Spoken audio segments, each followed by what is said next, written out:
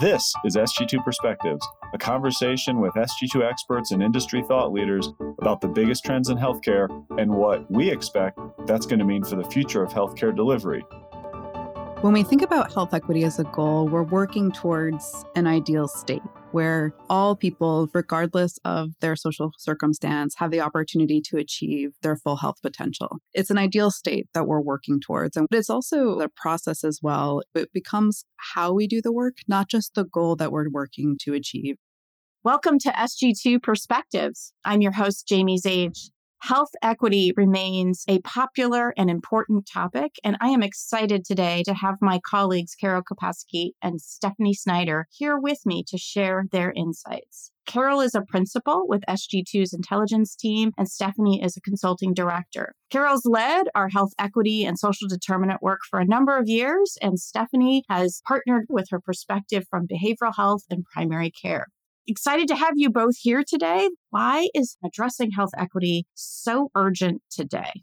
That's a great question, Jamie. The urgency has existed for many years. There's certainly a long legacy of inequity within the healthcare space in our country. The events of the pandemic and certainly the murder of George Floyd really propelled health equity to the forefront of conversation in the healthcare space. And we've seen a really dramatic shift in that acceptance and that promotion of advancing health equity within our health system partners. Increasingly, this is a top priority for many health systems across the country. We've seen this become a focus for strategic planning as well as commitments to anti-racism initiatives and other community partnerships to help advance health equity. Certainly, the events of the pandemic in the last couple of years have accelerated and had put a spotlight on a problem that has existed for a very long time. And what's encouraging to me is that commitment that we're seeing, that consistent commitment from health systems, that this is a priority they're embedding into their strategic plans going forward.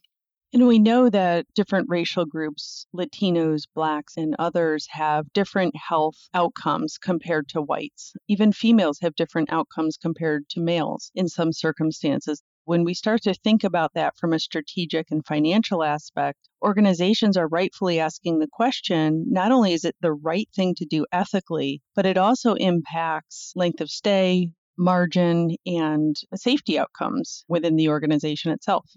And Stephanie, I think those external pressures, that's something that we talked about a little bit during the health equity breakout session during the executive summit. And even in recent weeks, we're starting to hear from the Joint Commission. They're incorporating health equity questions into their accreditation pathways. We're seeing CMS continue to emphasize the importance of health equity and continuing to push on metrics associated with health equity going forward. We're going to increasingly see not only that internal commitment from our health system members to advance health equity for their communities to address the exact clinical challenges that you're describing, but we're also seeing that external pressure to keep this top of mind going forward. One of the things that also we mentioned at the exec summit was the idea that organizations, as they create these downward pressures related to health equity, they're starting to drive a particular narrative. And so the choices really come down to the outside organizations and their pressures can drive the narrative, or we as organizations within ourselves can drive the narrative, which is probably the goal of most of us because we can drive it in a way that makes sense, is more representative of the work that you're doing, and is a more favorable view. That's especially important when we're thinking about some of those pressure points we're seeing on community benefit. We know that there's data suggesting the tax benefit that especially non-for-profit health systems receive continues to lag the tax breaks that they do receive from their communities at the local level as well as the state and federal level. What we're increasingly seeing is that health systems have many ways that they're supporting their communities. They can be supporting them through partnerships with community-based organizations. They can be supporting them through efforts to invest in the community infrastructure, investing in community health initiatives, and those may not be captured in the traditional calculations of community benefit. Part of this work and part of what we're seeing health systems really focusing on doing is finding ways to better measure the impact that they're having on their communities and target initiatives to those whose needs are greatest in their community, and trying to find ways to get stakeholder buy-in to quantify what that impact could be so they can have those effective conversations not only with their community stakeholders to demonstrate the successes they've been having, but also to help build sustainable support for these initiatives and continuing to pursue these initiatives, especially in a difficult financial landscape, getting that buy-in from senior leaders across the internal systems as well. Wow, you talked a lot there about partnering with the community. And I know you both have been thinking about how that needs to evolve. You touched on that a little bit. Is there more that organizations can be doing to shift how they look at their role in supporting health equity in their community? It's one where we see an evolution, not unlike what we see in some other areas like virtual health. I actually think about this a little bit, how a children's hospital partners with their community. We've seen an evolution of evaluating partnerships more thoroughly and ensuring that the partnerships we select are mutually beneficial for both the community-based organization as well as the health system to advance the health system specific goals. And this mirrors the children's hospital model too, where we're seeing there may have been a period in the past where we want it to be partners with everyone. We want it to be everything to everyone. We wanted to have those different relationships with different stakeholders in the community because those relationships were always perceived as positive relationships. And that is true to some extent. But as we look to be more targeted and investing strategically in advancing health equity for our communities, identifying the right partner and that best partner and ensuring that that partner can not only support the goals that we're both working to pursue, but that they have the funding and the ability to be a good partner to both the health system and that the health system has real opportunities to be a good partner to them, whether that's offering resources or co-planning, writing grants, whatever that may be. Organizations today are focusing more on what is the strategic nature of the partnership? How can we put more rigor around that partnership, ensure that we have ways to share data, a way to measure effectively the progress that we're both making so that the long-term sustainability for both that community-based organization and the organization's initiative, those goals are being met. When we think about examples of how organizations have been working to reach out into the community and better understand who might those new partners be, or are the partners we're choosing the ones that are going to get us the most effective result for our community, we're seeing more effort from the health systems to really understand who are those community partners, not necessarily those usual suspects like the national organizations or regional organizations or even some government entities, but really looking to find those unique local partners that are probably doing extremely valuable work in their community and have that trust of the community members themselves.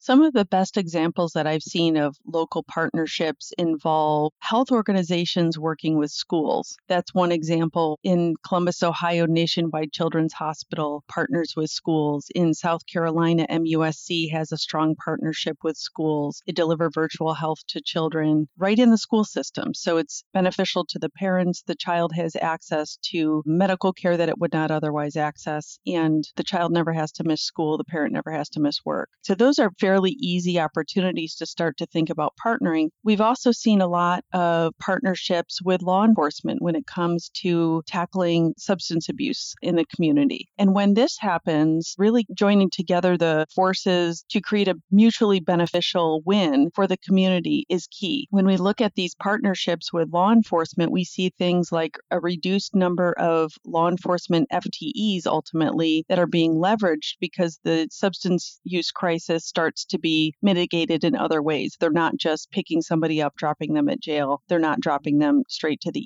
ED. It affects the FTEs of the law enforcement. It affects the ED utilization. Emergency departments are no longer constantly clogged with patients. It's just beneficial for the community in general when individuals out in our world are healthy and on the right track socially. Carol, I've heard you talk about the social return on investment. How are health systems defining their own SROI? What are you seeing in the marketplace?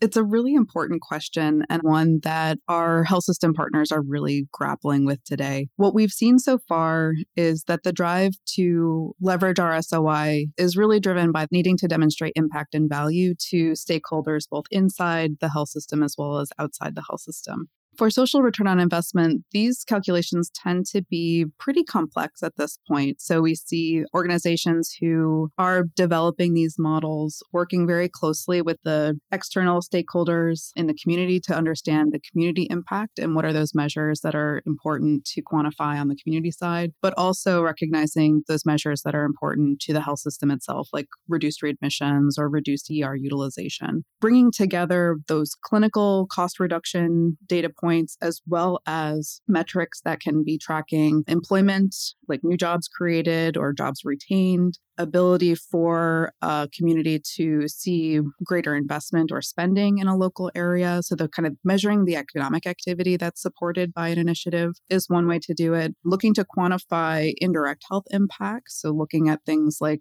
quality of life improvements or quantity of life improvements. Those are other ways that we're seeing folks try to quantify that impact. The economic tends to be the most straightforward because those calculations exist in other areas. By bringing all of those different pieces together, all of those impacts that the stakeholders across the board can agree on as being impacted by the initiative itself, bringing those together and then generating a calculation based upon those agreed upon metrics over the time period of the initiative. The challenge with this is that it is complex. It's unique to the specific intervention and also the specific community. So the way to measure that impact is often very localized. So that makes scaling that SROI a challenge. Another piece of why that can be a challenge is that it's not the typical math that we are associating with return on investment for our programmatic initiative. So as we're thinking about investing the time into developing an SROI methodology for the initiative that we're working with, it's really important to have those folks, especially on the finance side, bought into the SROI calculation as a demonstration of ROI and impact, because it's not necessarily going to be quantifying the traditional contribution margin associated with an initiative. There is a little bit of a culture change necessary to support using the SROI, or another way we're seeing that is the health impact assessment as well. So there's a couple of different methodologies out there. Unfortunately, they're not super straightforward, but they are worth the investment to build that case for sustaining investment over the long term. But the real key is making sure that you have stakeholder buy-in upfront on all fronts for that long-term sustainability. Some of this data sounds like it may be a challenge to collect. Any strategies to make sure you're able to capture that data that you need to support that ROI measurement? On the internal side, there are increasingly more systems in place. The bigger challenge most health systems face is coming up with data collection training to support the collection of demographic data as well as SDOH or social needs data for the individual patient. So having a consistent approach to collecting that data, ensuring that the folks on the front line who are collecting the data have the necessary training to collect that effectively, and that you're on the back end validating the accuracy of your data are all very critical pieces at the beginning end of that data journey. And that's where we see a lot of folks that we work with at today. We actually see for those nonprofit health systems that do a community health needs assessment, you often are collecting community data reliably through that methodology. And we've encouraged folks to start there with the data you've already brought in-house to complete that assessment. We talk a lot with our members, and there's a great example from Baycare in the Tampa area of Florida, who moved their community health needs assessment beyond that checkbox regulatory commitment to something that was much more data-driven, much more of an investment on their end to ensure that they were collecting really accurate data, and worked with the community to improve the quality of the data they were collecting, especially on the survey data side. That effort, that commitment to collecting, especially community feedback data or survey data in a consistent way that's also representative of the community, you're largely doing a lot of that work already. So we strongly encourage that being a good place to start. There are many other data sources that can work to provide some insight into community data. And on the Vizient side, we have the Vizient Vulnerability Index, which can help organizations really understand the unique social determinants at the zip code level for their community. We certainly have a favor of that index to better understand community need. Having that consistent approach is really the key to bringing these different data pieces together, knowing what you're trying to measure and what that outcome is, and then having the flexibility to iterate as you're working to make sure that you can adjust what you're measuring over time and confirm that what you're measuring is helping you get to the goal of your initiative. Circling back to the SROI discussion, some organizations would think, if I want to quantify the social impact, to add that to the traditional ROI margin, how do I do that? That's when it gets a little bit trickier. And so organizations like Bon Secours have been able to quantify that through assigning proxy values. And those proxy values came through a number of sources: secondary research, government databases, again, talking to stakeholders and getting their buy-in and helping to assign values together as a community. And through that, they were able to really develop that concept of SROI, which again helps measure the return on investment as well as the social impact that you're having on your community. We know that it's more than just money in and money out. When we're developing these programs, it really has significant impacts on the community, and it's important to take a look at that as well. One of the other concepts that I've heard you introduce is this idea that health equity is more than just a goal. It's also a process. Tell us a little bit more about that, and how can we embed health equity in that strategic planning piece and those operational activities to make it more of that process? When we think about health equity as a goal, we're working towards an ideal state where all people, regardless of their social circumstance, have the opportunity to achieve their full health potential. It's an ideal state that we're working towards, and we're working to alleviate those inequities that prevent people from being able to achieve that ideal health state. When we think about it as a process, taking the time to apply a health equity lens to all of the work that we're doing, it becomes how we do the work, not just the goal that we're working to achieve. If you think about that as an example, when we're starting to do some of our market analysis, speaking to the strategic planning audience here, when we start to evaluate the placement of an asset within a new market or considering a new market to enter into for outreach or improved access, our typical go-tos are to look for population growth. What's the demographics growth look like? What is the income available in that community? Is it a kind of well-resourced community from an income perspective? What's our commercial pay percentage? So what is the payer mix, and is it favorable in that community? And then also looking at what is the service growth projection? So are we expecting the demand for the service we're hoping to provide to be growing in that market that we're evaluating? What we would encourage our strategists to do to apply a health equity lens is to take that analysis a step deeper and maybe ask some additional questions to help make those decisions about where's going to be the most impactful place to consider placing an asset. Things like when we're looking at demographic data, can we actually look at different demographic groups? Are there unique opportunities for specific demographics that may not be historically served as well by our health system in the past? Is there any social needs that are not being met in that community? Or do we have a food desert or a healthcare desert that we could be looking to alleviate by strategically placing an asset or pairing the asset with additional resources? What is the transportation situation like in the market that we're considering? Are we going to need to plan for supplemental transportation because we don't have a robust public transit system, or we know that in that community, access to cars is less readily available than it is in other markets? Are there solutions that we can either be putting in place alongside the healthcare access point that we're looking to place there? Or is there an opportunity to place a resource in an area that's been historically under-resourced so we can ensure that populations that may not be as well served by our system today can be better served in the future? It's in some ways asking the question and taking that time to look into where are there disparities today in how we're serving our patients, and then digging a little bit deeper to understand, is the source of that disparity rooted in an inequity that we can work to address? Or is it a disparity that we're going to just be aware of and acknowledge, but could be rooted in just, for example, disease prevalence trends? It's taking that extra time, beginning to disaggregate our data to better understand who are the different populations that we're serving and how are we serving them, and is there a difference there? And then working to understand what is the root cause of those differences that we're seeing. If there were one key thing that you would have our listeners do to advance their health equity strategy, what would it be?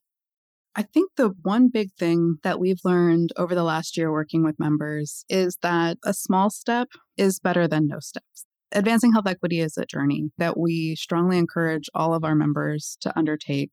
At the same time, there's a lot of opportunity to act, and attempting to solve all of the problems or seize all of the opportunities that are available is going to be difficult to sustain long term. Building from positions of strength, knowing what you do well today, and beginning with a step that allows you to capitalize on your successes and allows you to act quickly to make an impact is, in the long term, going to lead to more steps forward and a more sustainable path towards advancing health equity, as opposed to trying to go too big too fast. Much like we say with other strategic planning exercises, this is a stepwise process. We want to take that first step on the journey, but we want to make sure that each step forward we take is supported by the work that we're doing today. Small steps and building those competencies is the point I would love people to take away.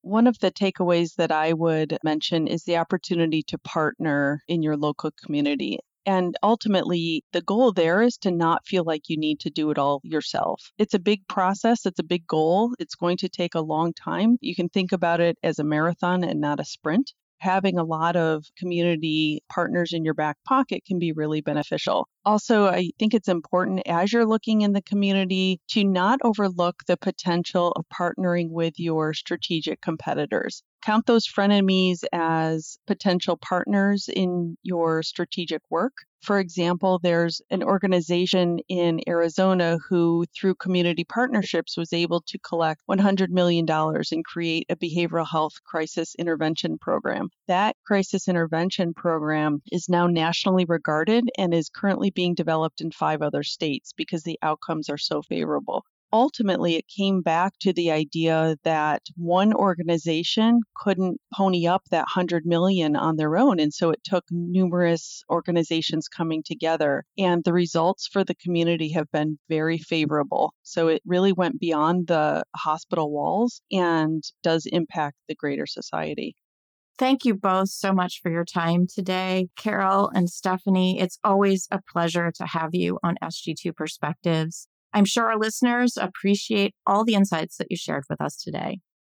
Thanks so much for listening to SG2 Perspectives. As always, I really value your feedback, input, comments, or ideas for episodes, and you can reach us at sg2perspectives@sg2.com. Additionally, I recommend that you check out some of the other Vizient podcasts, which cover a range of clinical and operational areas. Those can all be found at vizientinc.com/podcasts.